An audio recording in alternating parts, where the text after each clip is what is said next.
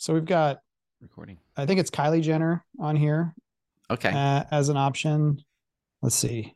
Maybe a good option. Is You've this got Mr. Beast, okay. Tom This is Brady. okay. Tom I Brady. feel like Taylor Swift was supposed to be one of the options, Let me see. but there's 15 in total, I think, including Alvin the Alien. I like the alien. Yeah, I'll trust the alien. Seems trustable. Bob the robot here kind of gives me vibes of Short Circuit, like one of the Oh yeah. best movies from the 80s of all time. Yeah, don't you feel bad for that robot? Bad. You develop No, no, feelings. John. I mean, Johnny Five is alive. He can't. John Five. I I need to feel rewatch good. this movie. We were You talking haven't about seen that art, movie? but it's been years. It's been years. Okay. I mean, What would, I wouldn't be surprised because you're a youngin, but I'm a youngin. I'm in that cutoff where let's see like animated movies really took off. What, late '90s?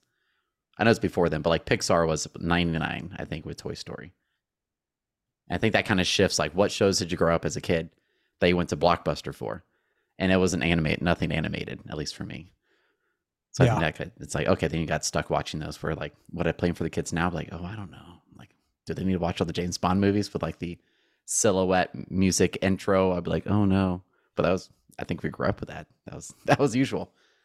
But for them, Amanda, what was your childhood media content like? Oh gosh, just some of the classics like Tom and Jerry, was it the Oh, Roadrunner?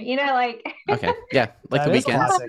Bugs That is Bunny classic. and stuff like that. I mean, that's like going way back, but The Simpsons. I get Yeah. the Simpsons were on there. I mean, I grew up. I remember memories of like Seinfeld was on all the time, like all the time. Seinfeld is like Seinfeld, Frasier. It's like the same order, and you just knew what it was going to be on. Apparently, there's a new Frasier show. Oh, it can't be good. That's There's no like same, there's no same cast or relaunch. same lead. Anyway, Oh man, it's probably not the same. we should go ahead and start the show. You should. Let's do that. Welcome to Market Proof Marketing, the podcast from the industry leaders at Do You Convert, where we talk about the current and future state of marketing and online sales for builders and developers across the globe. We're not here to sell you, we're here to help you and to try and elevate the conversation. Is there a topic you'd like us to cover or a question you'd like us to answer? We'll do it. Simply send an email to show@doyouconvert.com. Welcome to episode 308. I'm Kevin Oakley, and with me today is Andrew Peak and Amanda Martin. hello. And Amanda Excited. claims she's never been on the podcast Yeah. before. I've never I don't been know on how the this is podcast. possible. I don't either, but here we are.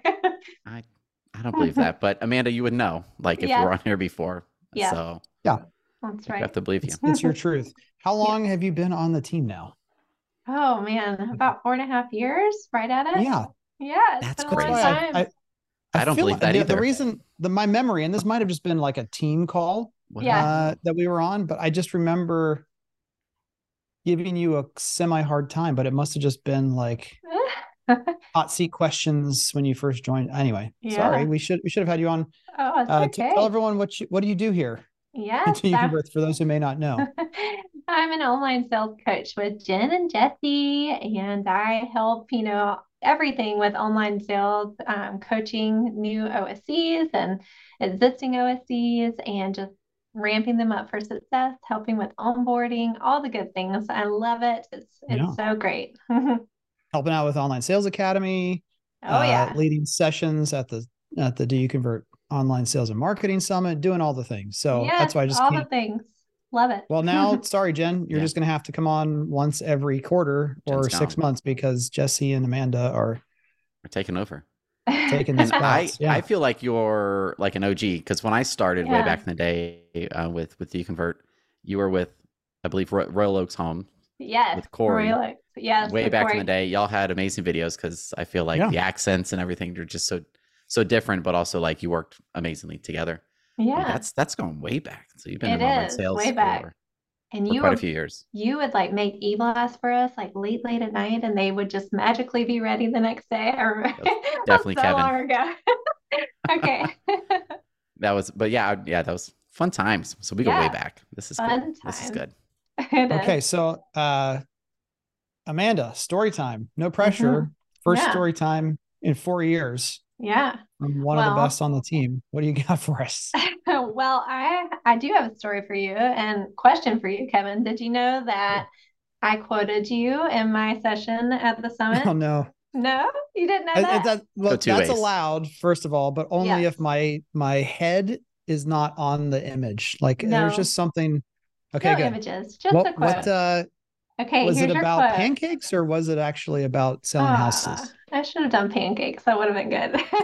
That would But have been good. no, it wasn't. So it just really stood out to me in one of your Pulse episodes. I even wrote a blog about it. So I don't know if you know, you're famous. Yeah, that's But a good hint. yeah, so you said, Kevin, that there's never going to be enough emotional drive or urgency if they don't pick something that there's any fear of loss in.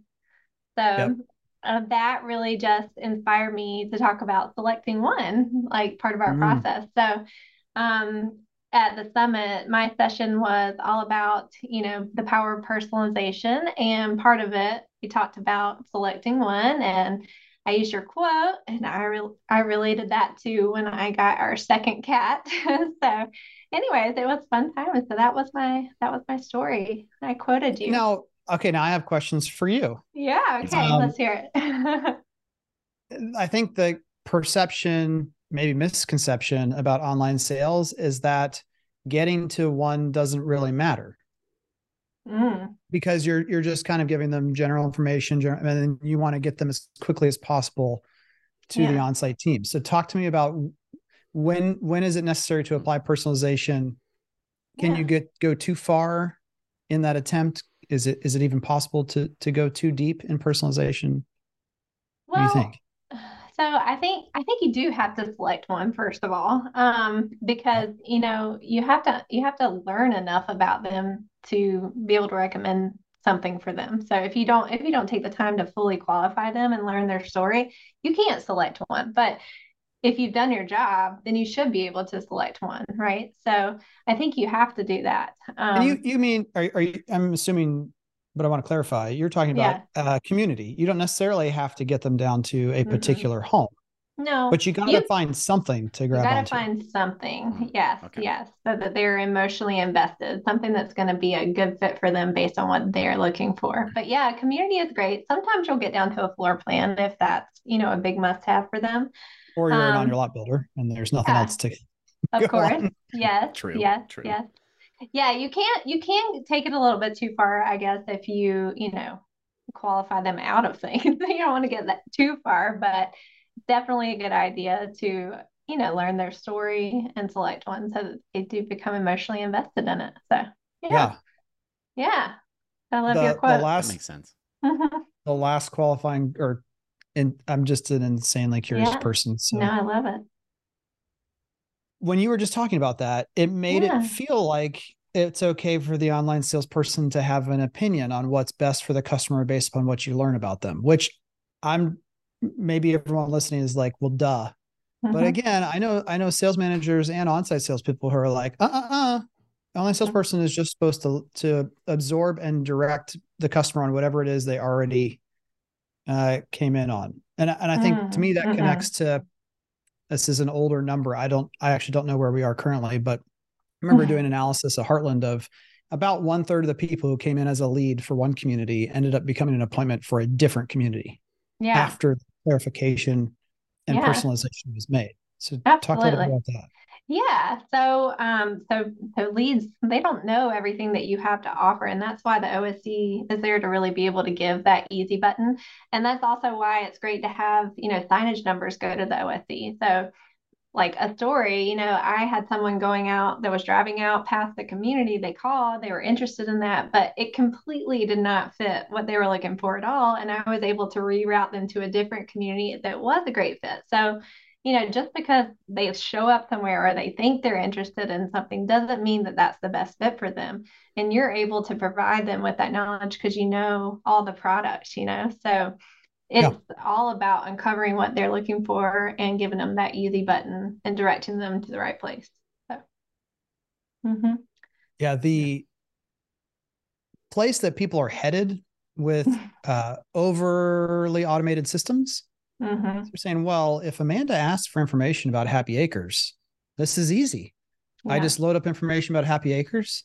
and I send it to her in little bursts over multiple different channels. And I think that's dangerous because, Right. again, just the reason that someone reaches out is not a clear connection to what it is they ultimately will purchase or even what they're most interested in. Yeah. So I think that's interesting thought is that at the end of the day, no matter what else is checked off in the CRM, no matter what page it said they came from, they are a prospect for a home above and beyond any particular community or floor plan. It's not that it can't inform or shouldn't inform, but you can't just say, oh, well, they asked for Happy Acres. I will schedule you an appointment via text in 30 seconds at Happy Acres because I can make that happen. Yeah, that's exactly right. That's why OSCs exist. Right. I can't imagine any automated solution that could build like the emotional momentum to then that increases the appointment kept ratio. That increases like it just gets you along the funnel quicker.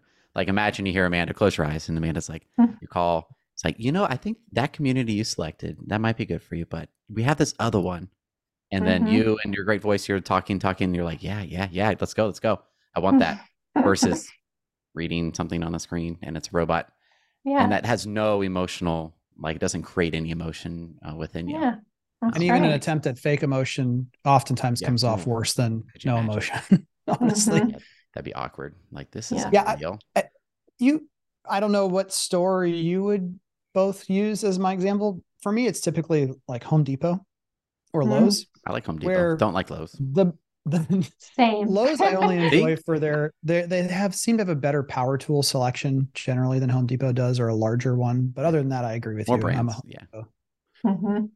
But when someone offers you assistance, you have kind of this built-in thing of, I really do want, this is internal talk now, Kevin, internal talk. Yeah, I definitely want assistance finding this one size particular special fastener that I need to replace on something in my home. And all I have is the broken one, and I have to go line up the right size. And this is obviously a real world example that happened a while ago, but someone's like, hey, can I help you? And everything inside of you is like, yes, I want help, but I really doubt you're going to be able to offer the help that I need or just be an expert that I need versus just taking up my time. Like we've all had those experiences where someone's like, oh yeah, I'll try to help you. And then they lead you to like the plumbing section.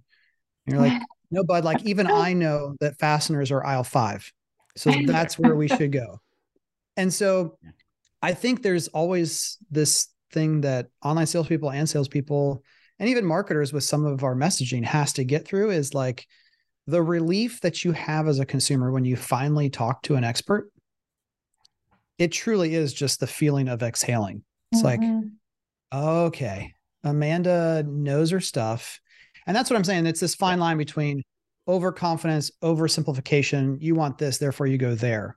As soon as you can become an actual expert and the consumer trusts that, everything changes. No matter what the emotional state of either party is beforehand, it's like, okay, like I could totally be convinced that I don't even need the fastener I thought I came in with as a replacement. Maybe there's something better, but that person's first going to have to prove to me that they're not just making stuff up.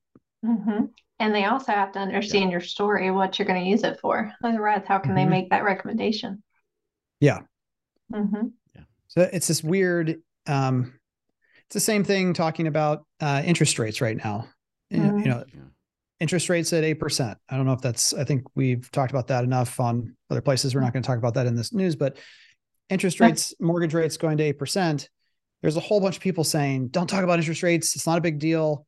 Just let and it's kind of like, well, if everyone knows it, I don't think you can completely avoid it. Yeah. You look crazy not talking about it.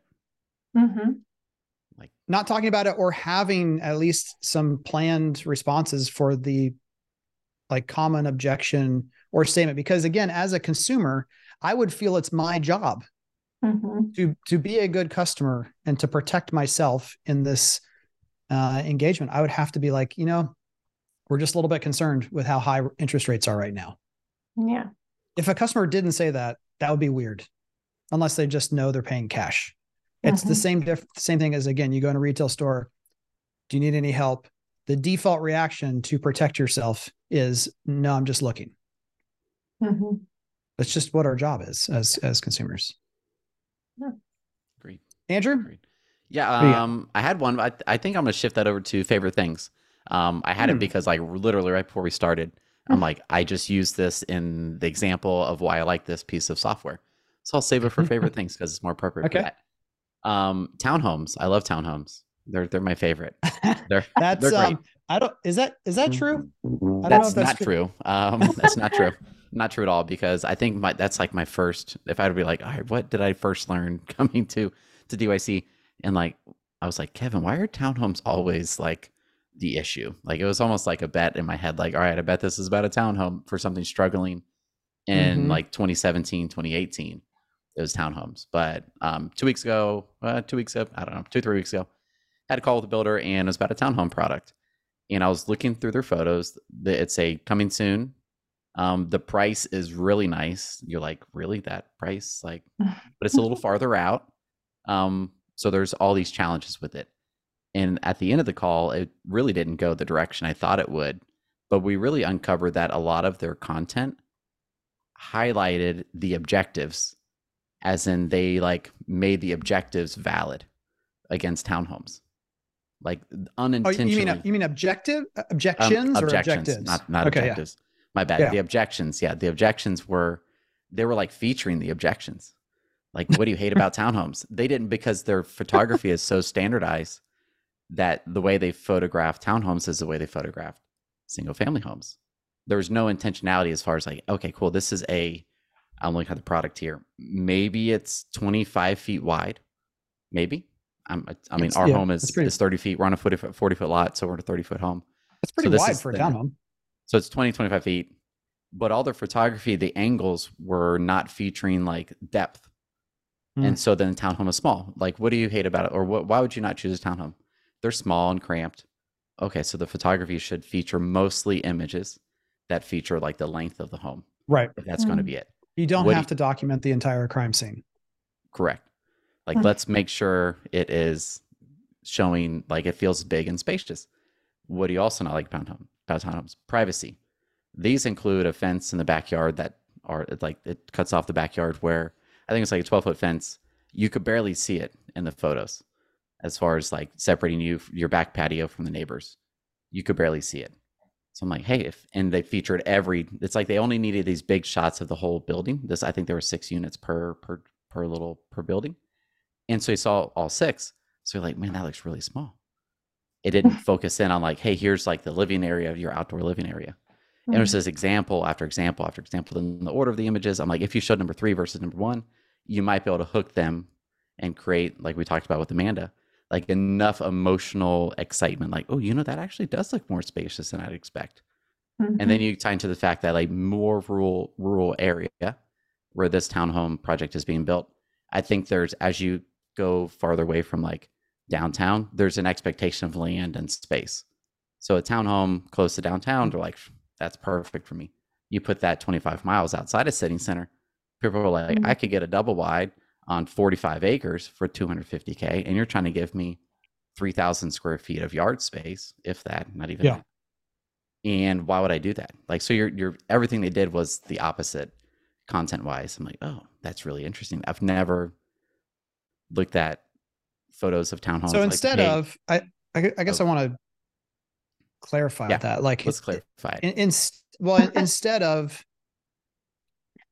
knowing that those are the objections is your point, and then creating content that speaks to them as, no, that's not really a valid objection. You just have a misperception about townhomes. Ours are different. You're saying all the content just affirmed the likely objections. Yes. It didn't, because I always talk about Smuckers is one of my favorite. Smuckers, with the name like Smuckers, it has to be good. They know the objection would have been when that first became a brand. This is a weird sounding company. It sounds like just smacking your lips. Like, it's just bizarre. It is. So there's definitely a technique or approach of saying, I know what the objection is going to be. I'm going to hit it head on with answers or solutions or different viewpoints. You're just saying that was the big miss. It's a big mess. Yeah, it made you go like, well, this is why I don't like townhomes. It's what I gathered from it.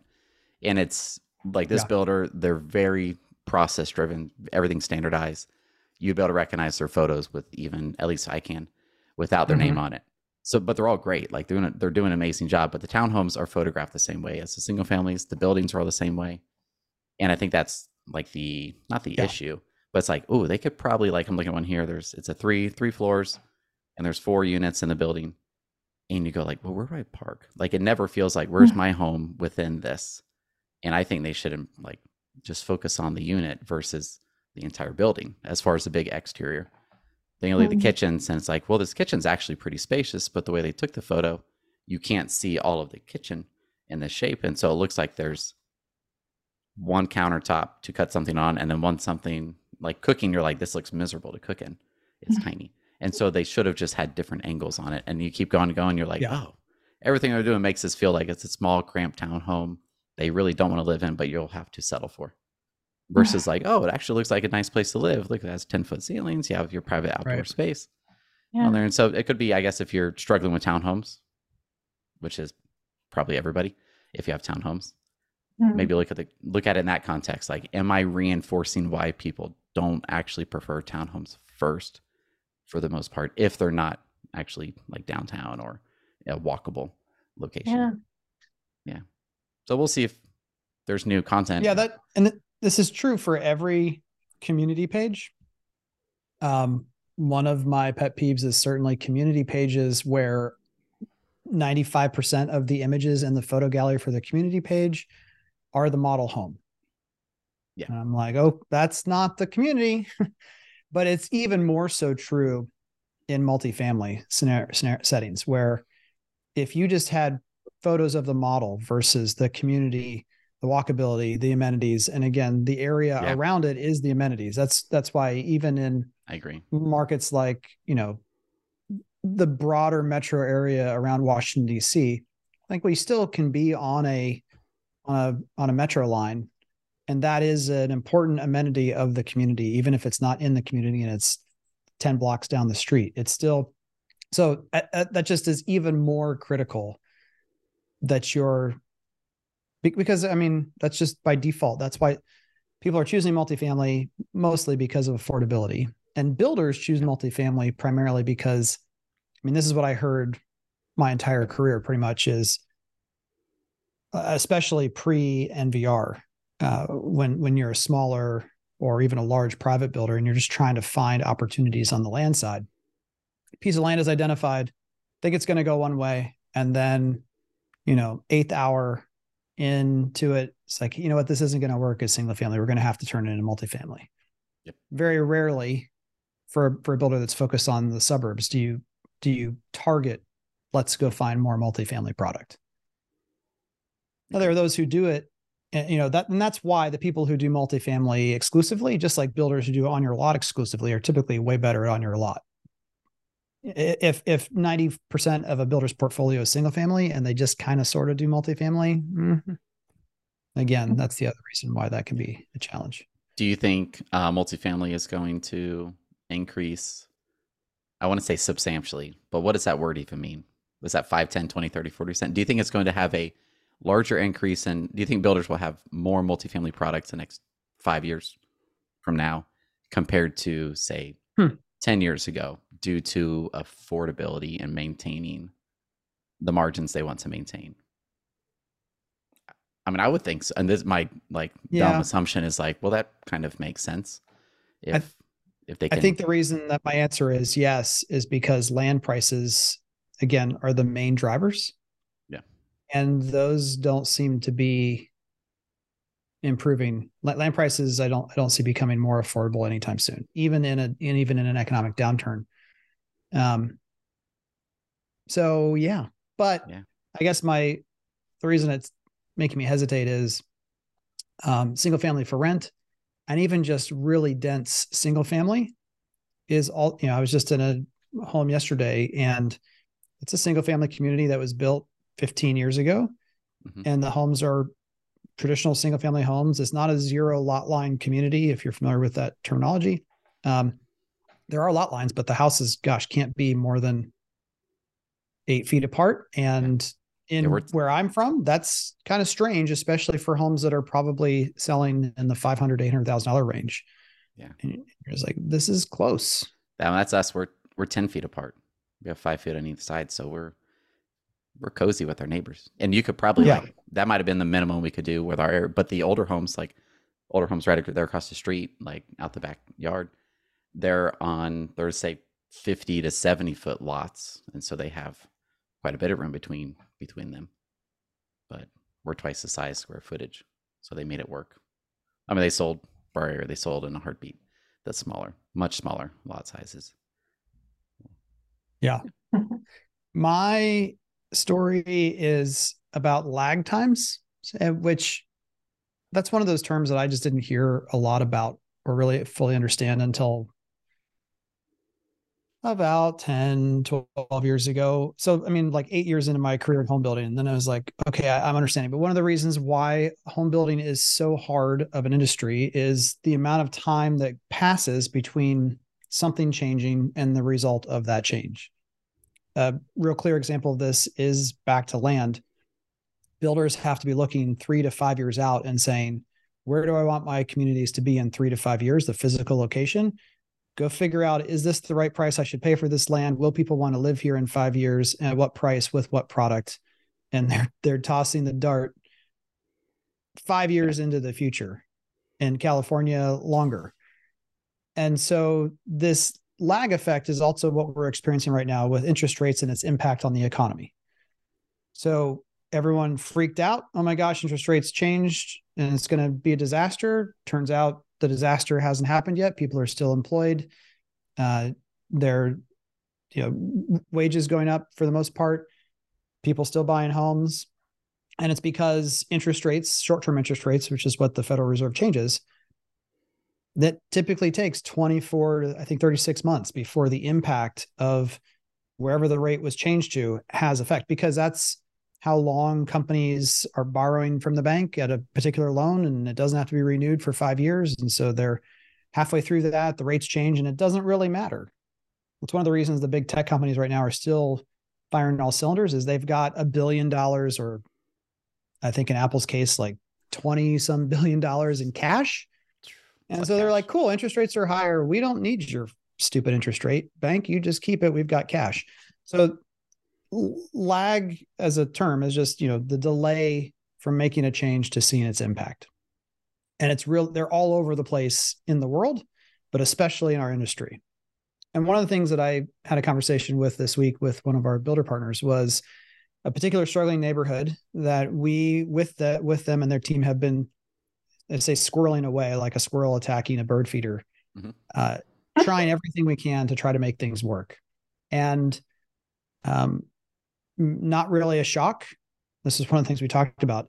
It seems like, actually, I'm going to give full context here. The head of sales and marketing made the comment.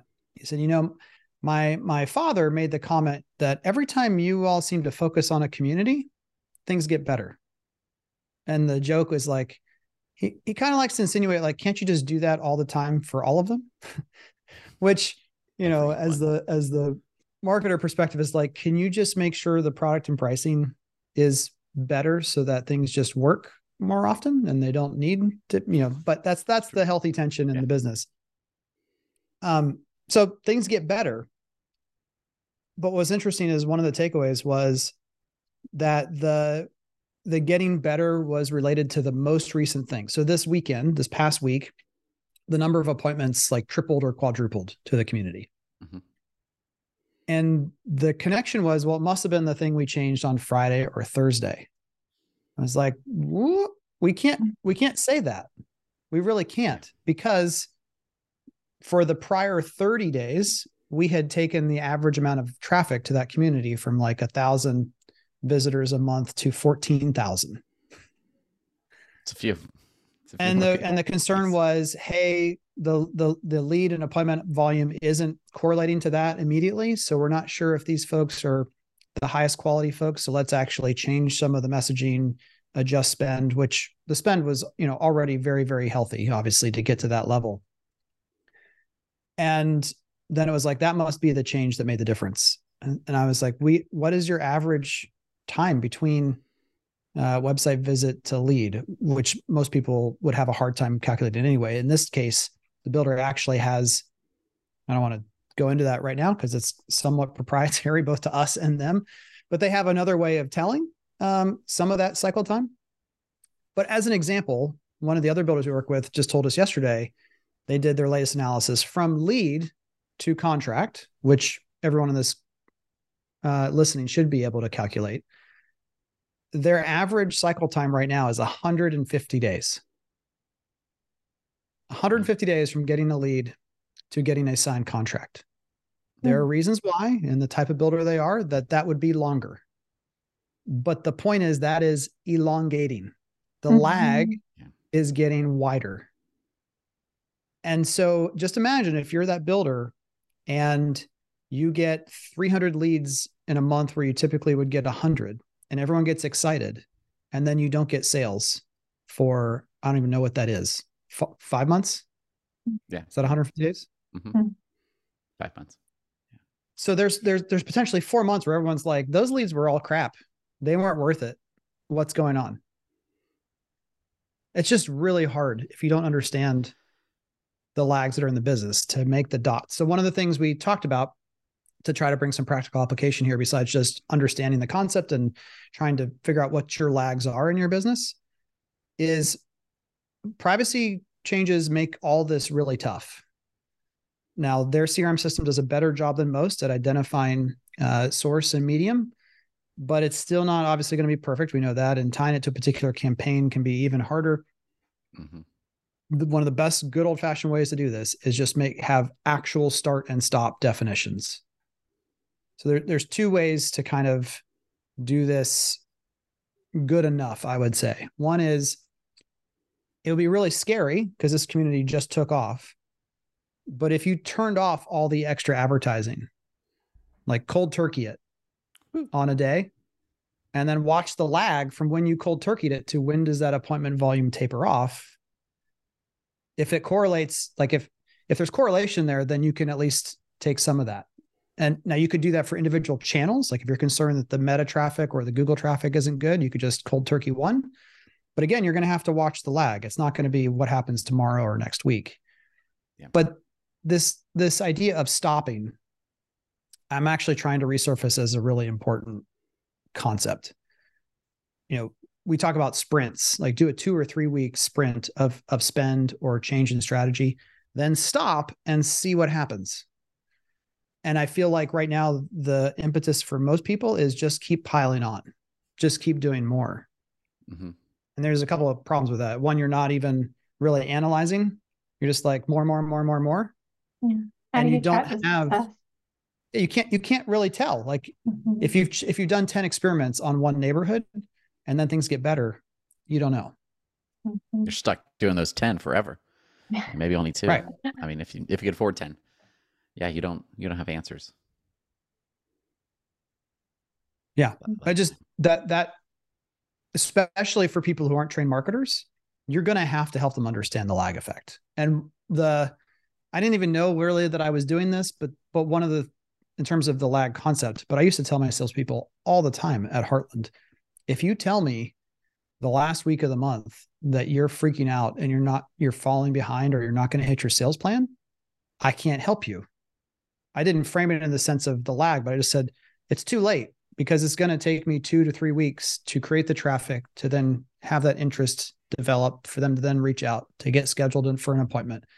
It's not going to happen in a week. The only prayer we have of turning people that quickly is basically email and the phone, texting or calling. Yeah. And that's really someone already in the database.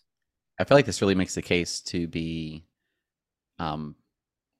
much more proactive.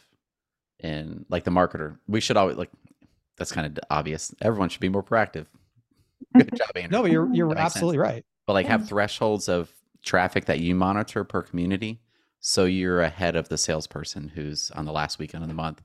they're stressed about their quota. Like on the 23rd, they're like, oh shoot, I need 2 more sales this weekend on the 27th, 28th of October. But if you already knew traffic was low on the 9th, because you're like projecting it based on what you're seeing in analytics, like I need to bump that traffic up somehow, and hope that could be able to prevent things from escalating to that situation. But you need the threshold, so you need to figure out like, well, what's my number? What are the numbers where it's gray and I don't really have to do anything before someone talks to me about it? And before you set those thresholds, you better be doing your coffee and analytics time to be able to understand the patterns. Because if you just create random defined thresholds, that's also just going to cause tail chasing. It's like, because we already see this happening where people mishear our statement of 1,000 units of traffic per community to get 1 to 2 sales from that neighborhood. And they think every neighborhood has to have 1,000, but you can absolutely sell 4 homes off of 300 website visitors. That's allowed and does happen. So you have to be spending that time to really know where those things are going to be set. But that's where a lot of people got caught off guard last year at this time, was they felt so comfortable with the backlog or the sales volume of spring and summer that even though the numbers were all going down, and we were saying on this podcast and other places like, hey, things are 1,000% slowing pretty quickly, because people weren't looking at those leading indicators of traffic because everyone was so overwhelmed with the amount of activity that had been going on for the last 2 years. Most builders really didn't even realize it was happening until like late summer, early fall. And then they started to freak out. Too late. Proactive thresholds. All right. On to the news. First up from Mashable.com, Meta has some new AI personalities, and they super cool people. That's intentionally bad grammar. But we've got people who look like Jenners and Paris Hilton. It's Snoop Dogg. I did not realize that was Snoop Dogg. Snoop. I don't know who the bottom 4 are on the right side. I don't know. Well, but they seem like great people. Yeah, they're not all celebrities, but I think somebody of for the 15, everybody. I think about half of them are. The AI celebrity chatbots are live and they're weird, is the subheadline from the article. And this is my last intro, and then I'll let you guys share what you think. But they're weird. From the article, yet another chatbot with a celeb twist. That's right, more chatbots, baby. We were promised flying cars and hoverboards, and instead we get to talk to bots that can just barely hold a conversation akin to your single worst interaction at a cocktail party. But it looks like a famous person. What do we think here? This is Amanda. You go first. Cringe-worthy. Oh, yeah. I'm Okay, super good. creeped out by this. It's depressing. It reminds me of the movie, and if you have time this weekend, you should watch it, and you'll understand the reference. The movie is called Her, Her, just the word Her, from 2013. He falls in love with the AI. This guy. Oh no. It's super bizarre. It's very uncomfortable. You're like, is this really a scene? What's happening here? But it's won some awards, but it's definitely in the like eccentric, weird movie category. Mm-hmm. But it's this. But at least he falls in love with Scarlett Johansson, who's the voice actor, who is the AI. So okay, that's reasonable. So maybe Meta is onto something. Let's try to use celebrities as who you're interacting with. But you still read it and you're like, this isn't okay. Real. This isn't a real person. So the short answer, even from the online sales world, who, we love anything that would potentially allow us to connect with more people, this doesn't hit the mark. Are we in agreement here? This is agreement. This is a clear no. Okay, so I think the interesting question is what led them down this path also wrong? Here's what I mean by that. Okay. I watch my wife in particular, and she follows influencers, and I just, everyone knows how I feel about the word and the thing, and whether we do convert our influencers or not, all that stuff. But let's say there's a workout influencer, or last night I'm watching her flip through her stories, and she's like, oh, I love this person. And it's just very clearly an ad for some hair serum. And she's like, oh, I love this. She's so great. I'm like, it says buy now, and she's talking strangely high energy and how much she loves this product. And I go, of course she says she loves the product because she's selling you the product. She's making money. And she's like, well, but she designed it. She made it. Like, that makes it even more weird because she's talking about how much she loves this product that clearly the IKEA effect, right? I made this. It must be the best thing ever because it has my name. Like, I did it. And yet it doesn't matter. She's just enamored with it. So, and every once in a while, I see her actually comment or talk to these people who have hundreds of thousands of followers. And it gives her this weird high, I think, of like, I just interacted with an influencer. I guess somewhat akin to, if Rich Barton or somebody on Twitter/X likes a tweet. But that's like, in that scenario for me, I don't expect it. And it's their reaction to it, not me just talking or adding them. That is the exciting part. It's just like, oh, they read it and responded. There's this weird thing, I think, that younger generations are like, my kids just would love the idea of interacting with Mr. Beast in the smallest way possible. So I think there's something there that is directionally right, but they missed the mark badly. But I think they missed because there's no brand assigned to these people. If we were to be like, okay, the Kardashians have a brand, and that's why people want to associate with them. That's why they buy their products. Mark at the summit, I forgot his last name, Mark from 1000 Watt. You buy that apparel because it makes you feel part of the club or makes you feel a certain way. So like who we follow also, I think, makes us feel a certain way, or we get whatever emotion out of following that person, interacting with them, or just interacting, even just engaging with their social media. And that's where Meta's like, I feel like they're trying to piggyback that experience of like, oh, I'm interacting with, this feels like Tom Brady. It talks like Tom Brady. But we're like, this isn't Tom Brady. Tom's on a yacht in Miami doing whatever the heck he wants. Like, this isn't a bot. So like, it's like, of course this is fake. It feels like you're like tricking me, like I'm like a child or something, like, and like, that's not the real Elsa at Disney World. Like, I know that's not her. Right. But they do. Like the 4-year-old, the 3-year-old, the 5-year-old, like they're like, that's Elsa. Oh my gosh, this is amazing. So like they're trying to trick us like we're like children or something. So I'm like, that's why I think the cringe is. Yeah. It's obviously fake, like, and it feels cringy. It's a long way to get to that point. I think, the first miss is not having the real name. So it shows Mr. Beast's likeness, but his name is Zach. It's almost like right from the get-go, you're looking at a fake Coach purse that you know is fake and everyone else will know is fake because it doesn't even say Coach, but everything about it looks like a Coach purse. It's like, you're missing the whole point of the essence of the brand, right? If it's a knockoff that no one knows is a knockoff, then that's one thing, but this is a clear knockoff. And it just doesn't, not good. But I do think there's something to wanting to interact with these people that we know, or feeling like there's interaction, but it's just not even close to the mark. It's fun. Someone's probably going to come up with something very similar, and they'll use like deep fake technology, and so you could like video chat with Tom Brady, and it's just people, thousands of people in a call center, that then they could use their face, and then they'll just like use deep fake to be like, oh, I'm actually talking to Tom Brady. Cool. Like, what are you doing? Hey, what's going on?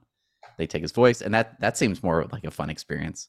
It's a waste of time, and it's not a chatbot, but it's like, look, I talked to Tom Brady, but it's not Tom Brady. I mean, there are Elvis impersonators, and not all of them look like Elvis. So maybe we're completely wrong. That's true. We'll find out. It might be gone in a year. All right. Meta. Next up, there is an actual article, but we're linking to a Twitter, a tweet on X. Well, I've finally crossed the chasm. I call Meta pretty consistently, but I am having a hard time with X. I agree. Gentleman named Alexis, who said, big news for ADUs today, accessory dwelling units. These are essentially small homes connected or not connected, but in the yard or somehow on property that's for another primary residence. Have now been able, the FHA policy now allows ADU rental income to qualify for mortgages, further cementing their role in the housing market. And in places like California, if you can rent out your ADU for $3,500 a month, and that counts as, rental income, that's a big deal. Yeah, I In thought terms this of was really taxation. neat. Yeah. That's neat. I actually talked about this on a coaching call today. I was Oh, like, because nice. like people are running into this with the high interest rates, affordability. Like it's a condition now. It's not, just an objection. It's a condition. So like, how could you overcome that? And I thought this was like possibly thinking outside the box, like a great opportunity for builders, like they build the customer's house. Maybe they could build a little tiny home too, like Elena Money was Yeah. I mean, talking about, it's right? actually, Like, the construction of an ADU can be folded into new construction financing. So now yeah, it's like, I'm going to build Yeah. both these things. yeah. And then And they it's could immediate. afford it. Yeah. Yeah. Yeah. It That was looks like FHA really, approved that lenders was really may neat to begin see. offering borrowed mortgages on properties with ADUs on the new policies effective immediately. Mm-hmm. yeah. So Alexis builds what appears to be ADUs Yep. that look really nice. Like they would fit in a backyard better than a tiny home looking thing. Like They're really nice, $350,000 probably tiny yeah, house. they're pricey. My first thought, I think it's neat, but I'm like, okay, should someone who's buying through an FHA be a landlord? And will this, like, what is their rate if they have to use ADU income to qualify? Like, I'm like, does that hold significantly higher risk? Because if it's ever vacant, or if it's vacant for X% 2 months out of the year, can they make their mortgage if they don't have that income for 2 months or 3 months or 4 months or something? This so they can qualify for it. Or maybe they've been paying rent that's actually more than what their new mortgage would be. And they're like, please just let me do something. I'm not even going to rent that thing out there, but my rent now is $5,500 a month. I'm a finance and I'll be $4,400 per month. And I'm saying there'll be rental income. Yeah. Like that. There will certainly be unintended consequences from this. Like one of the comments on here is, I have a house with a garage that I want to convert into an ADU. Will this help me? And so it might. Yeah. And it might improve your value. It might lower the value of the primary residence if you no longer have a garage. Yeah. So,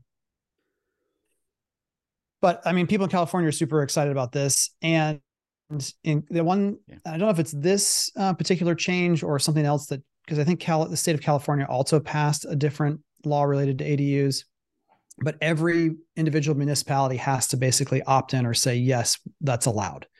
And so in the markets, even where this would be the biggest deal, because a lot of ADUs already exist in California, they just can't qualify. Each individual market, so LA, San Diego, San Francisco, each town has to say, yes, that's allowed. And that's going to obviously take time and it won't necessarily be applied everywhere, but super interesting. Next up from TechCrunch, Google's AI-powered search experience can now generate images and write drafts. So this is kind of the only lead in here from this article is that the trend for sure. You've got folks like ChatGPT or OpenAI who are trying to create brand new platforms using LLMs and AI-powered tools. And then the other trend is just integrate those kind of tools within the already standard platforms. An example of this is Adobe. Adobe's like, I see you, DALL-E, and I see you. I was gonna say Discord. You use it via Discord, but what's the other? The other ones, I lose track. Anyway, that's the one I use all the time. So it's crazy. I can't think of it. But they're like, cool, a nice try trying to integrate artificial intelligence in images. We're just going to drop it into Photoshop, Illustrator, and all the tools that real creatives already use. So they don't need your other little silly thing because it's going to just be built into the platform that those experts already use. So this to me is kind of big picture. What Google's doing here is let's just integrate all this right into the core product. But what else are your thoughts on this one, Andrew? I'm a fan. I think it's super cool. Because I think all the tools you've mentioned, they are not user friendly. Like for normal people to use. Yeah, having to learn the average just how to use Discord to use what is the premier generative visual tool, which I can't think of the name of, is We got to go through Discord first, so it's like it's annoying. Yeah, it's not accessible, and I think that's the way for the fastest progress is to make it accessible to everybody, where there's no login, there's no credits or whatever you have to buy to make it work. I know it's expensive to run these things, but Google pushing it, I'm all for that because I think that will push progress on this a lot faster for the robots to take over the world. Just kidding. The last part. The last one. I'm all for it. Let's do it. This will help with be easier to make PowerPoints and decks and presentations. This is what I need. Boom. Done. And it's not everything, and they're doing it kind of interesting. Where the one example in the article, and I saw a video on this as well. Like if you do a Halloween table setting search and click images in Google, where you'll see all the normal images, and then you'll just see a box that says create something new with our generative AI tool. And then you click that, it will create 4 additional images for you out of thin air. And so it's not like, again, they're just trying to incorporate to the image search you're already going to. And then it's like, if you're not finding exactly what you're looking for, just make it. I think it's smart. Yeah, I agree. Also, by the way, when you try some terms, that box does not appear. And my other thought is there some initial scrub there that goes, is there enough images that we believe would be highly correlative to this? Then we don't even need to show this generative AI option because there's already I can see that 10,000 really good options. It might only be appearing in less popular image searches. Trigger. Yeah. Let's play with that. That's fun. All right. Next up, we've got the numbers. We've got the third quarter online sales benchmark data. We do. Is this like a world premiere release? Yeah. Okay. Hot off the press. Nice. Yeah. So I prepare these calculations, with the benchmarks every quarter. They call me the nerd over here. So anyways, but good numbers. So yeah, compared to quarter 2, so benchmarks for quarter 3, for lead to appointment, we have 40%. So that went down just by 1%. So kind of steady. Appointment to sale, 19%, which is down 2% from quarter 2. That contribution went up, which was really neat to see. So online sales contribution went up to 48%, whereas quarter 2 was 46% and quarter 1 was 45%. So it's steadily increasing, which is very exciting. Yeah. One thing to point out though is that leads, they did go down by around 15% lead count from quarter 2 to quarter 3. So I'm going to pick your brain about that. So why do you think lead counts are dropping, and does it even matter, or tell us what you think? Well, Andrew and I both saw the same tweet from Lance, formerly of Forbes. He just started his own newsletter on housing data. That would be a good follow or a sign up for if you like that kind of nerdy content. But he just said, hey, basically, I crunched the numbers, and October is the least affordable month for housing in the last, get ready, 100 years. Ooh, least affordable month. We have no problems with affordability. We got no issues here, right? No issues. We're good. In fact, I think this is just data that I saw about an hour ago, and I don't have it still pulled up, but I believe the National Association of Realtors just came out with updated data that showed for the first time in at least like the last, I'm flying blind here, 20, 30 years, there are under 4 million transactions that are currently like, they call it annualized transactions. So they take a data point and they say, if it stayed here and happened over 12 months, this would be the number. And it was the lowest that it had been in whatever timeframe they were talking about. And it was below 4 million, 3.96, I think. And so and the other anecdotal piece of the puzzle, Amanda, is a lot of our builders who do highly partner with local real estate professionals. Mm-hmm. It's like and these are major markets, not like top 15 markets in the country. They're calling the top 2 or 3 agents in the market that they've had great relationships with. And they're like, hey, we've got this great thing, or we've got this opportunity. We've got these homes. Mm-hmm. And the response from these are the best of the best agents in those markets, or that sounds awesome, I have no one to work with. Yeah. I don't have customers Wow. to work with. Yikes. So 15% doesn't sound too bad. And the Okay, other thing well, is the overall slope, what we can see as well from home builder data and other data providers, is that the slope of the decline this year is nowhere near as steep as last year. So last Okay. year, in the third and fourth quarter, it just dropped almost as severely.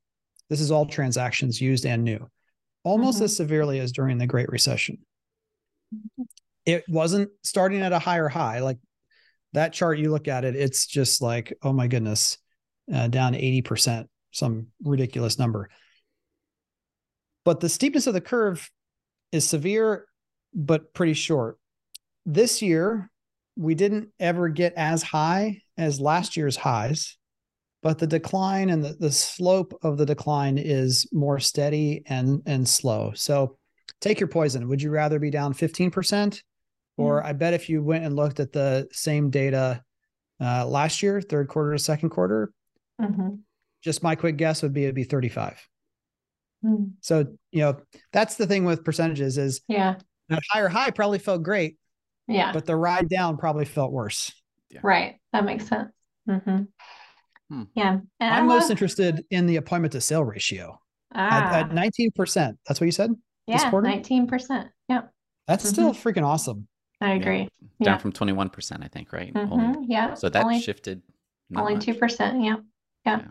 Yeah. And I love these benchmarks because, it's just such a good overall image because, it's all markets, it's large builders, small builders, established online programs, new programs. So it's just a really great mix to have an overall view. Yeah. Yeah. It's real data. Oh, hey, something just happened, I think. I think somewhere in the last hour, we just crossed over officially 25,000 minutes of the podcast, which does mean, as I posted yesterday, you could listen to Market Proof Marketing Monday through Friday for 8 hours a day and still be able to listen to a fresh new episode for you for over 60 days or over 2 months. Over 2 months. That's awesome. You'll see our lives change. It'll be like a sitcom. Like, man, Andrew had 2 kids here. Now he has 3. Kevin has a new house. Like all these things that have happened. I mean, again, the IKEA effect is real. So it might just be because we made it. But if I ran a marketing department and hired someone who is brand new, I would be tempted to just mandate over the next 3 months. I'll give you 3 months, but you need to listen to just have it in the background. You don't need smooth jazz. You don't need rock and roll or country. Just listen. I know it happened years ago. Just listen to it anyway. Might reprogram their brain. And so if they had something wrong with the brain, maybe it fixes it. If there was nothing wrong with it, maybe there might be something wrong with it then. That'd be fun. Yeah. Okay. That's awesome. We're going to have to make sure we do favorites because we're going to end on a depressing note on the news stories here, unfortunately. But according to Redfin.com, homebuyers must earn $115,000. That's obviously household income to afford the typical U.S. home. That's $40,000 more than the typical American household actually earns. So some of you listening are like, I mean, that's a lot of money, but that's not terrible. But when you put in the context of the average household brings in $75,000, that's a problem. Yeah. It's a lot of buyers that were previously the market are not in the market. Like they cannot participate. That's a better way. They cannot participate in home buying. Those people because of that. Yep. So, and the typical U.S. home buyer's monthly mortgage payment is $2,866, an all-time high, up 20% from a year earlier. That's a bit of a mortgage. So crazy. But rates are just a state of mind. Just date the rate. Yeah, just date it. Like it's not permanent. I mean, you still might need $2,866 for the average, but yeah. And I do, some of the folks that I see posting this stuff, I get it when you're speaking to people within the industry. You're trying to motivate, put things in context. But then there's other people who are within the industry who are clearly talking to just the average person. And you're like, I don't think you come across the way you think you come across here. Yeah. It's tough. If you live in the Bay Area, California, by the way, you have to earn at least $400,000. Oh, No big deal. No big deal. No big deal. Yeah, Rust Belt buyers need the least income. Detroit home buyers only have to earn $52,000. Wow. But it's still a 19% increase from last year. There we go. That's and Detroit, you could buy some houses for like nothing because they're like $10 if you Their rule, by the way, because that sounds interesting. There's homes in Japan that are the same way, and Spain and other parts of like you buy this home for $10, but before you jump out and say I'm going to become a real estate mogul, you have to promise. In Detroit's case, I think you have 3 years to bring the house up to a certain level of livability, or you lose it again. So and it's still they don't just want people buying up a bunch of land and doing nothing with it. Amanda, so how does this get you're solved? Close to Detroit. Should we move to Detroit? I know, but actually I'm like 3 hours away. I feel like well, you're I've closer never than I been am. there, but I am close. Yes. You have no reason to go there. You think M&M's from Detroit. I'm a bigger fan of the west side of Michigan, generally speaking. Okay, but you don't care about that. That's not why you're listening to the show. How does affordability get fixed? I think everyone keeps saying the way to fix affordability is just to build more. But I just want to remind everyone that there's still this problem of the price of land. That's not helping things. And it's build more of a certain type of home, which zoning and or voters will not allow. So you either have the problem of not in my backyard or zoning, or building a bunch of stuff in a place where no one is, which is its own challenge. So not likely to be finding an easy not way, in my backyard, even if manufactured housing takes off like a rocket. Yeah. All right. So let's end with current favorites. Yeah. Got to be a favorite this time. Amanda, what do you got? Yeah. Well, I have really been loving a favorite is the role of, coaching. So I have been able to kind of step into the role full time, and it's just been really neat to see the success of clients and kind of be with them through the journey of like really establishing their program.